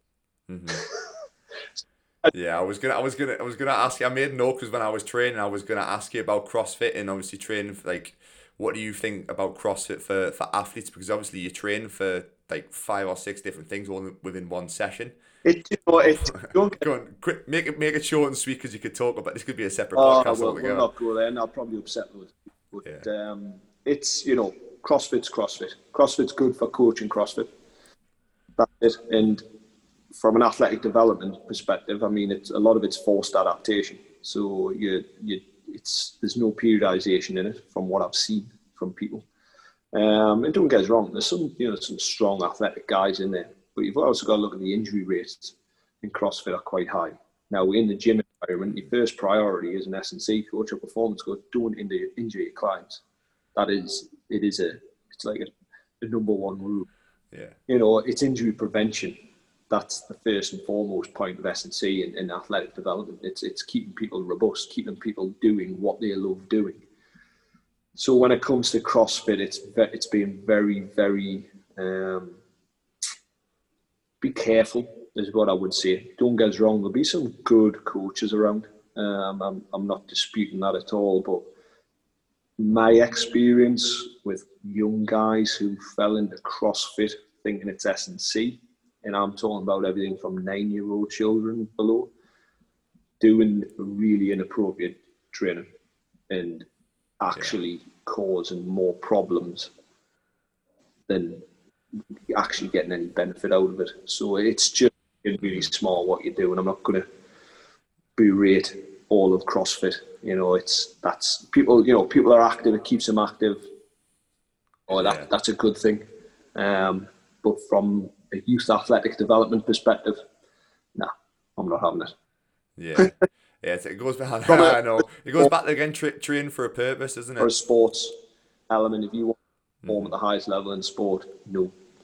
But if you want CrossFit, by all means, knock yourself. Yeah, if you're general population and you enjoy it, it keeps you fit, gets you moving. I'm all for it, but just be careful about what you're doing because there's a lot of doing 100 kg cleans into burpee box overs. What do you call it? Box jumps and stuff. I mean, someone's jumping up and down on a box. Old Betty gets on the box, but actually nobody's ever examined how she lands in a landing mechanics and can she actually land safe? Does she have that ability? In doing it to fatigue. So, if they do that with an older person or a young kid who wants to be a better footballer, you're going to ask questions later on when he's got chronic knee problems and back problems and you name it. He can't. And it's one of those. It's just circuit training. Let's be honest. Yeah, no, it's literally just torturing. Get as many exercises in as possible and torture yourself. To be fair, I enjoy doing little bits of it. I take aspects of it, but I know that I can't go and do hand clean, since I can't do too many plyometrics and stuff because I just fall apart. I just take aspects of the style of training So if you're doing a and little then implement it. or endurance, really, Yeah, that there's no point at all. it's you know, if you're snatching a bar, a snatch bar, it's power. It's power. It's fun. Yeah, It doesn't want to be done 20 times, and yeah, that's where it comes into play. That's when the danger element comes in. We've got to be really careful of that. But you know, we'll not get too. yeah. I'm not gonna argue with Matt Fraser. To be fair, though, he's a different specimen Hey, altogether. You're a bit of a spit and a bit of a double, actually. I just thought about I that. don't know. Matt Fraser's double. Nah, I've Oh, been great called stuff. many things, so don't worry. Take it. I'd take it. Fittest man on earth. Anyway, we'll wrap it up with that. We'll leave the CrossFit conversation Oh, for that. Did you have a look at the 3 questions that I sent you? The little NQ&A. all right. So what? 3 people right Fit. round for a coffee or dinner. That was. That's the I, one. I sat with my wife and I was like, no one's ever asked us these questions before, and it's like it's one of them. Get I'll people. go away from this and go, should have said it. Should have said here. This. Yeah. But Barack Obama's on there. I think he's a type of guy who hasn't, you know, he is, in my lifetime, the best president I've seen. He's cool. He's a cool bloke. He's got an aura about him. He's intelligent. I think he would be interesting to sit and have a beer with, have a pint. Robin Williams. Yeah. You know, we talk about mental health, but how quick-witted and sharp that guy was, how funny that guy was. I just think you get bored. You know, and this is surprising because a lot of people probably thought I would just say sport, but I look at other professions, I look at other people, and I think you can gain a lot from other people, not just sport. And that type of guy, I mean, how inventive that guy apparently was. You know, in most of the lines and things he's put into films, he's probably just thought off the top of his head. You know, and I like stuff like that. I like people who are, when you drop them in the deep end, they can just pull it straight out of the bag. You know, the way he goes on. Freddie Mercury, I think just the talent. I mean, you know, not a lot of people know it. I mean, my grandmother was mad about Queen. I mean, I grew up listening to Queen as a kid. And I mean, even up until in like our 80s, she would be listening to Queen. Yeah, so it's Freddie Mercury just for raw talent, I think, more than else, because I have a big appreciation for people who are the best at what they do. Raw talent. And when you watch him, and you know, knowing his background and all the crap he had to probably go through, you know, it's you know, but I could probably go on forever. They'll probably have a full banquet table of people that probably like to sit and have a bit of food with and what have you. Yeah. Yeah, I like throwing that question in because I'm the same. I love looking into people's mindset. One of the reasons why I start the podcast, but like big, obviously famous celebrities who are on like top level. Have you listened to any of the high performance podcasts with? Is it who's the lad out of Wolf of Wall Street? I forgot his name. I know what you're on about. Oh, it's gone. Matthew I don't know how he says his last name, but yeah. I know what you mean.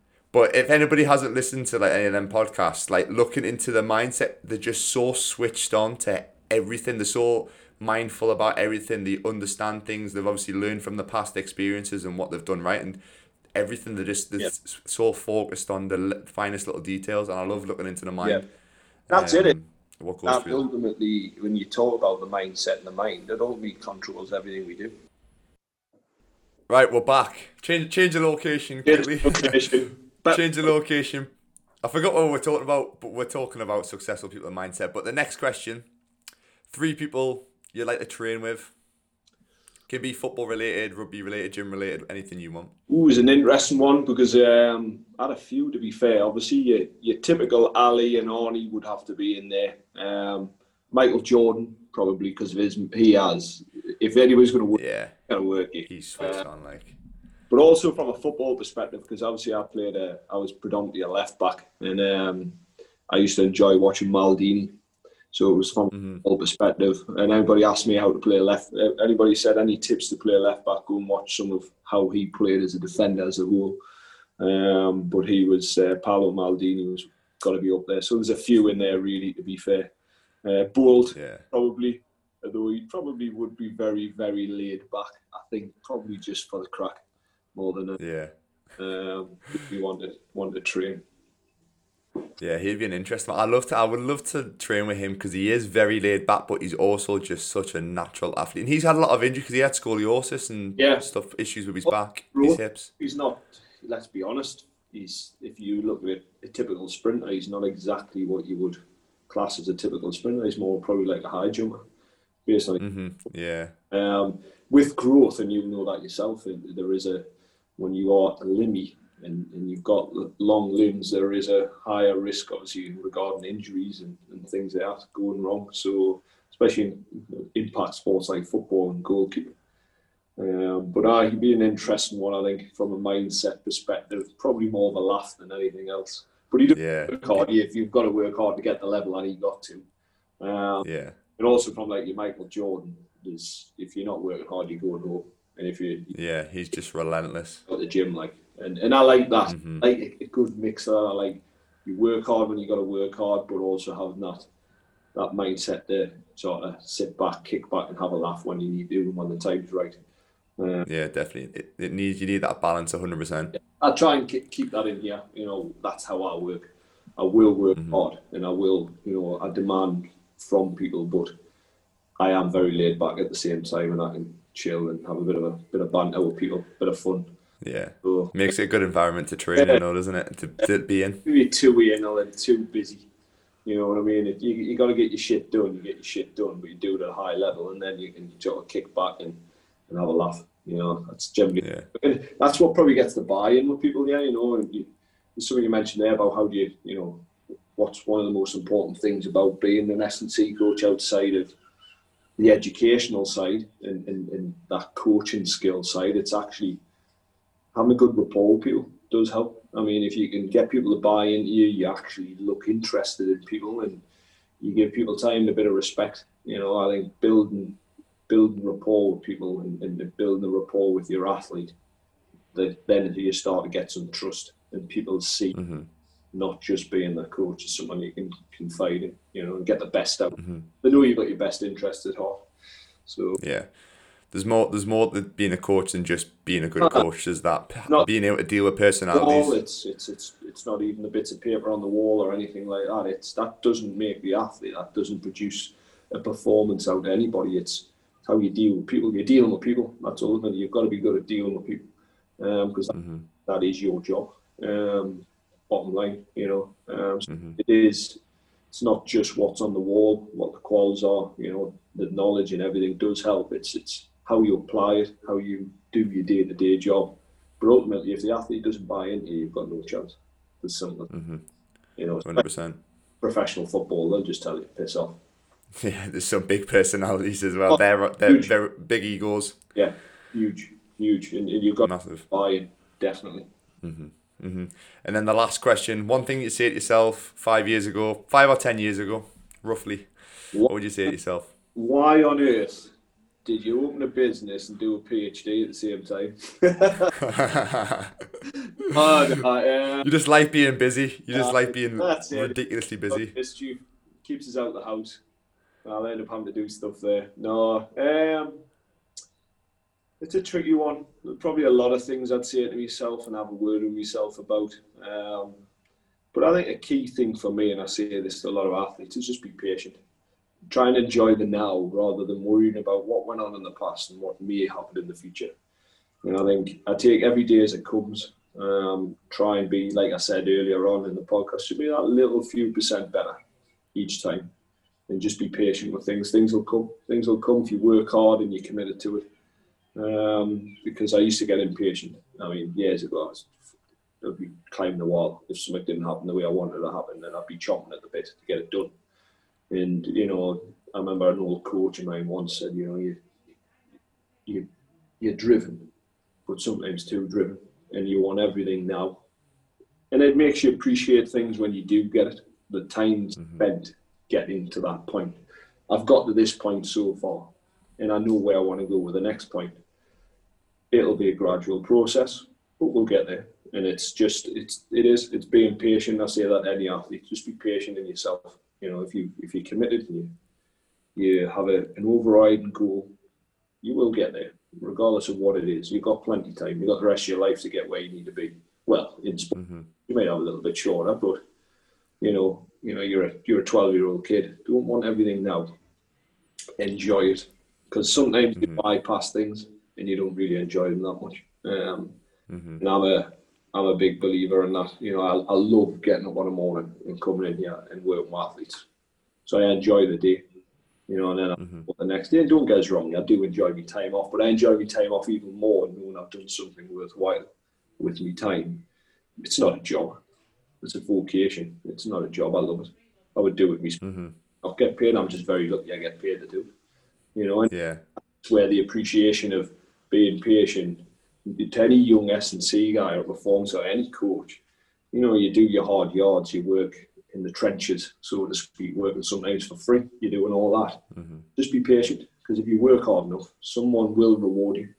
And I'll look at that a lot with people, a lot of young coaches. I think he's probably due his time, or she due it, to get some good paid work out of it. So patience, definitely.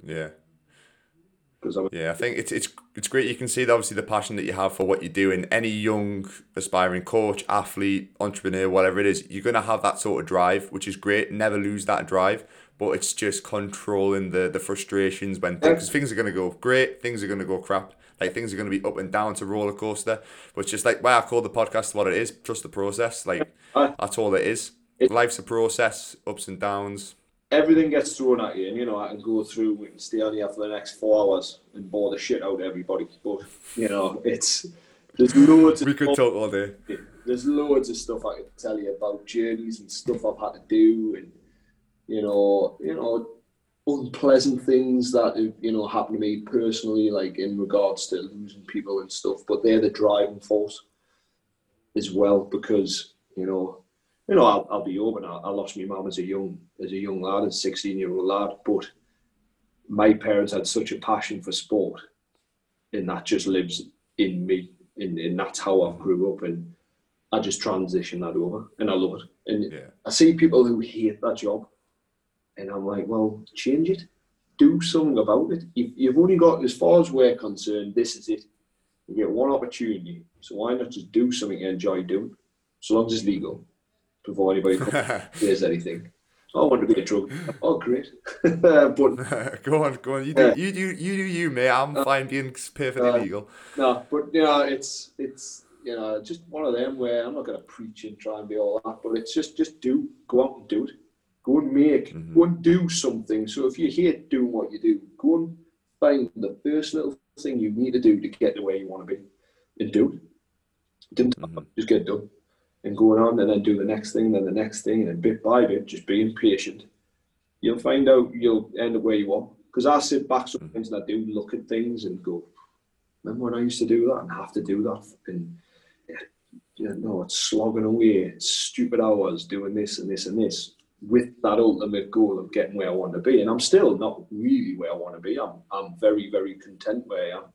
But that's just who I am.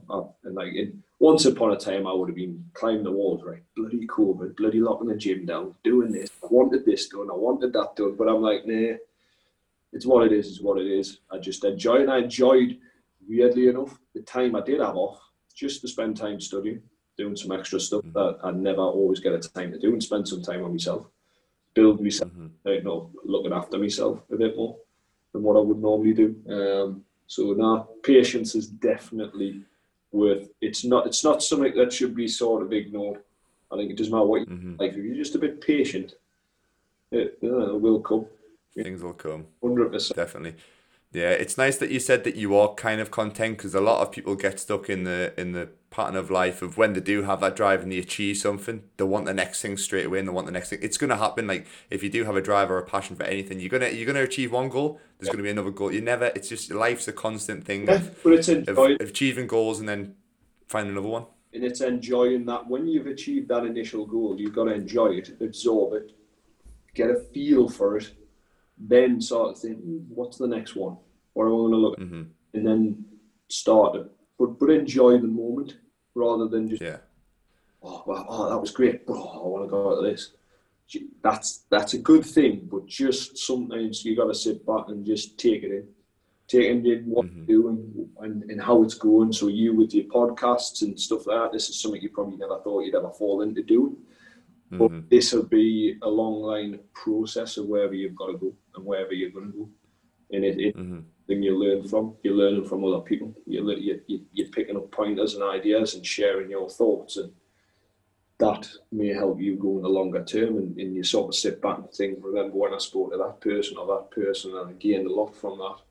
That's helped us get where I need to be. And if I'd never done it, I would never have got there in the first place. So it's a case, you've got to be patient. You've got to absorb whatever you're doing currently and not just wish your life away more than anything. Oh, 100%. Yeah.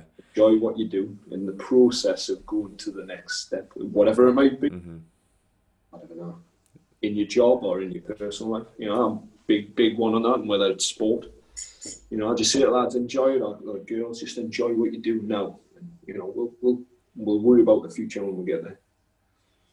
Yeah, like that. I like to use process a couple of times there just to get the podcast name out there. I like that. I appreciate that. But no, I like that exactly what you said there about enjoying stuff. That was one thing that when I think a lot of young lads are probably the same when I was younger, and say I achieved something, say I had a good game for something like that, I would just be like, right, that's all right. I've done one game. There's another one down the line. I want to go and focus on that one. Enjoy that moment. Yes, like enjoy the evening. Yeah. Celebrate it, whatever you do. Don't go overboard with it, but control yourself. But then the next day, that's when you can see like, right, now I'm going to switch on to the next thing. But just enjoy that little moment. It's like, say, for example, I can't remember who it was taught. It might be Rio Ferdinand. Talking about when he was at Man United and they won the league and whatever it is. They didn't really celebrate it because it was just expected that Man United would win the league. He wasn't. They got to a year and they won it and they were like, right, I'm already focusing on next year. Right, I'm focusing on the FA Cup, whatever's next. They didn't enjoy the moment, and he's looking back on it and said, I regret, like looking back and then having a regret on something like that. If he's saying something like that he regretted not celebrating the moment, then if you've got your little celebration, your bit of success, go and enjoy it, because you might down the line look back and think, why didn't I go and enjoy that moment? Because that was a one moment that I'm never going to get back. Yeah, and that's it. And you lose, if you're not enjoying it, you're going to lose the passion and realise, well, there's going to be a thought at some point in life where you go, well, why did I even do it in the first place?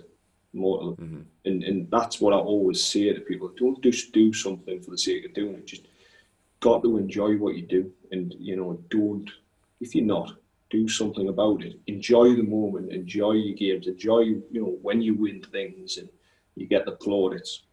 Actually enjoy it, because you've deserved getting there. You've sacrificed things to get there. And then use that to fire you on, say, I want more of that. I want more success, and push on and go forward with it.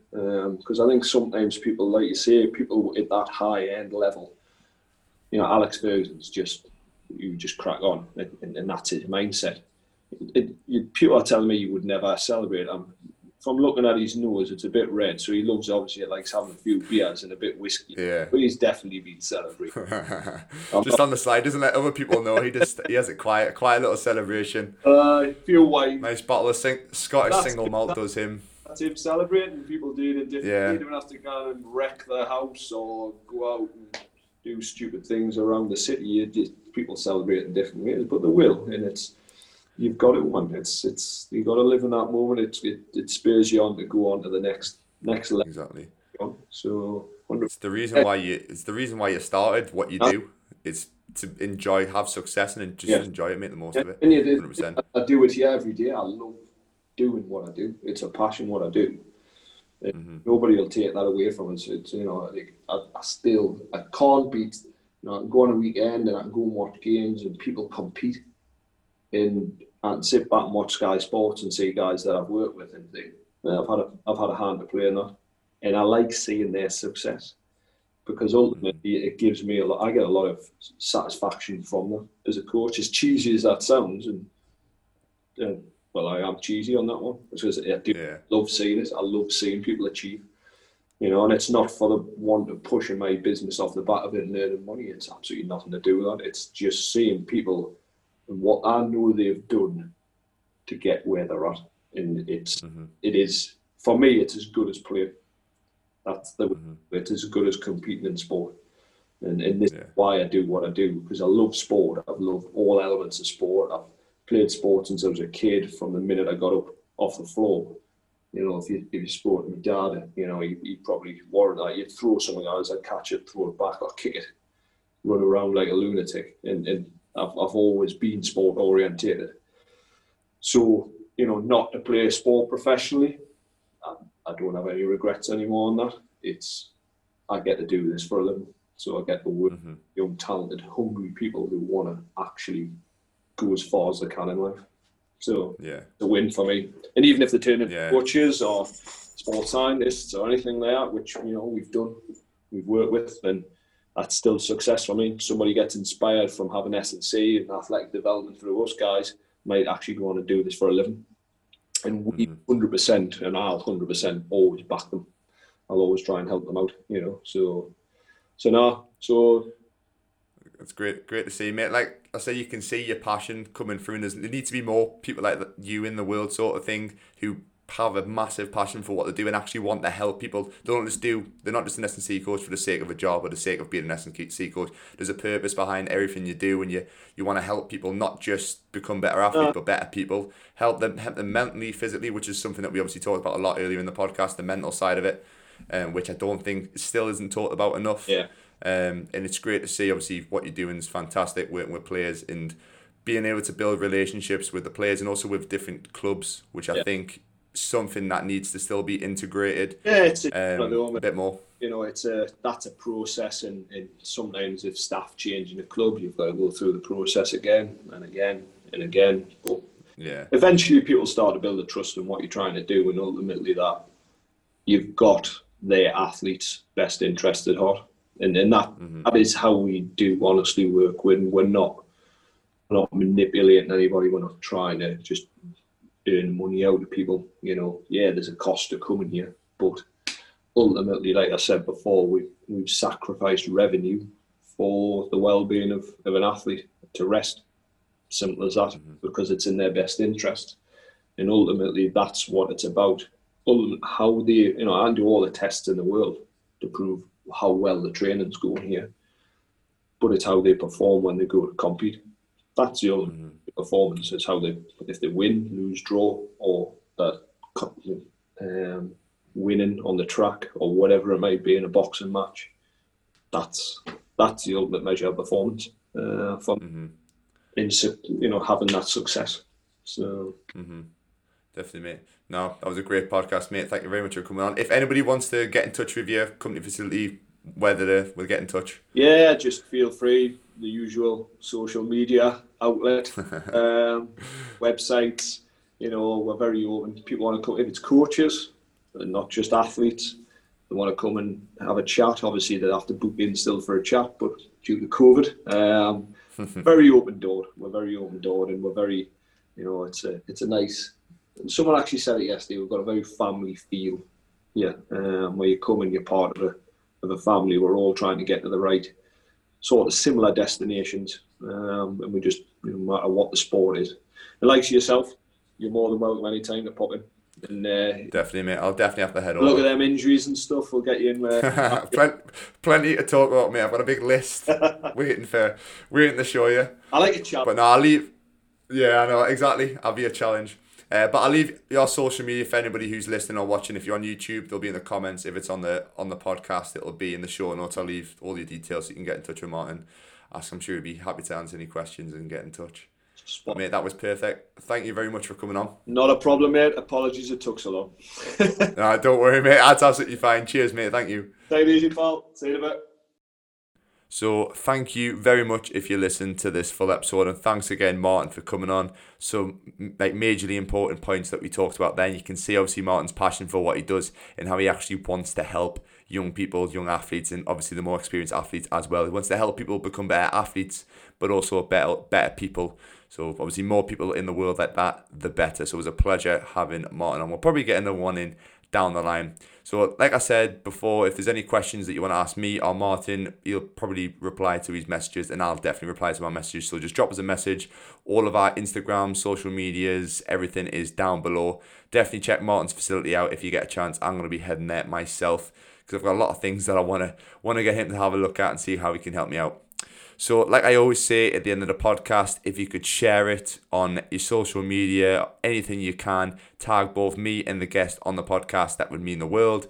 Leave a little review if you did enjoy the podcast. Let us know what you thought. A 5-star review, again, would mean the world. So thank you very much. And I always finish and say, if you can share this podcast with one friend, one family member, just send the link over, copy and paste it, send it on iMessage, WhatsApp, whatever you can do to spread the word about this podcast. That would mean the world. So again, thank you very much for listening.